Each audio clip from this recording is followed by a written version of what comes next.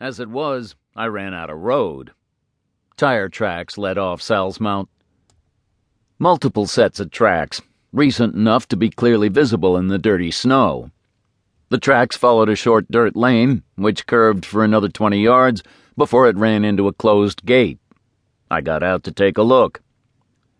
The gate was made of welded iron pipes and corrugated sheet metal, and chained with a heavy padlock. The padlock had a day-glow yellow foam cover to keep it from freezing solid in rain and cold.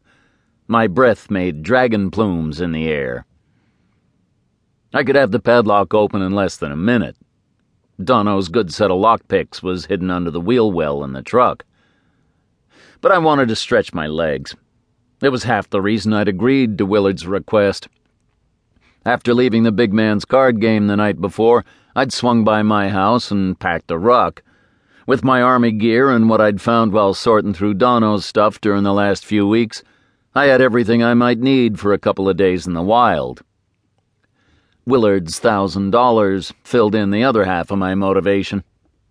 The sizable nut I'd earned during my last short visit to Seattle had disappeared just as fast, sucked away by legal fees and repaying favors, and especially Dono's astronomical hospital bills.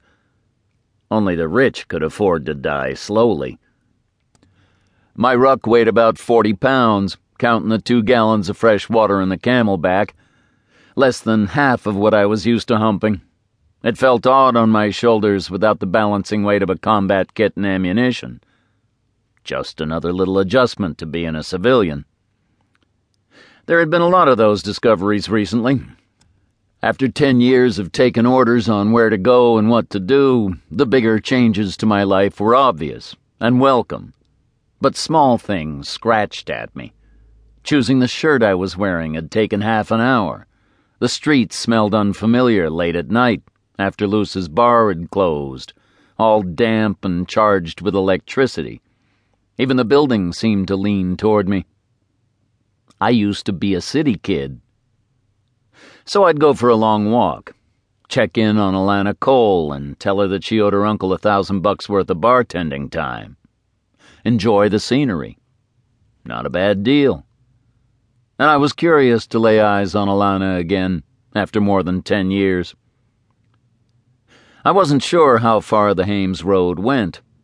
Willard thought there might be a main house that the family used, along with Ken's cabin, somewhere in all their family acreage. The road wound slowly upward. After an hour of hiking, I guessed my elevation at about 1,500 feet. My breath was steady and my lungs burned just a little from the chill. It was easy hiking. The Olympics were an impressive range of mountains, but gentle. Afghan mountains were like stone knives, slicing up from the earth to shatter anyone foolish enough to underestimate them. Eventually, the road emerged from the trees. It curved along the sunlit edge of the mountain, providing a stretch with no snow on the ground and a view over the forest below. Countless trees blanketed the horizon and crumpled into folds between the nearest peaks. I stopped to open the ruck and eat some jerky and an apple I'd grabbed off Luce's counter. Overhead, a hawk was circling, watching the road in case some small animal dashed across, maybe. I drank water until I'd had enough, and then drank a little more as I hiked on. The road became steeper. Most of the thin layer of snow here had frozen solid, and my progress slowed as I picked my way around the icy patches. I wasn't worried about missing the cabin. The multiple sets of tire tracks had been a constant companion since the locked gate. I tried to guess what they belonged to. One was a mid-sized car with tires that were nearly bald. The second might be a small sports car, front-wheel drive, with newer curving treads that looked like fishhooks. The third was the easiest to spot.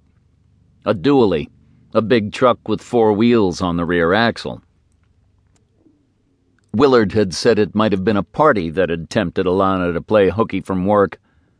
There was only one set of tracks for the car with worn tires. The other 2 vehicles, the sports car and the dually, had gone up the road in my direction and come back down again. I'd have to hope the bald tires belonged to Alana.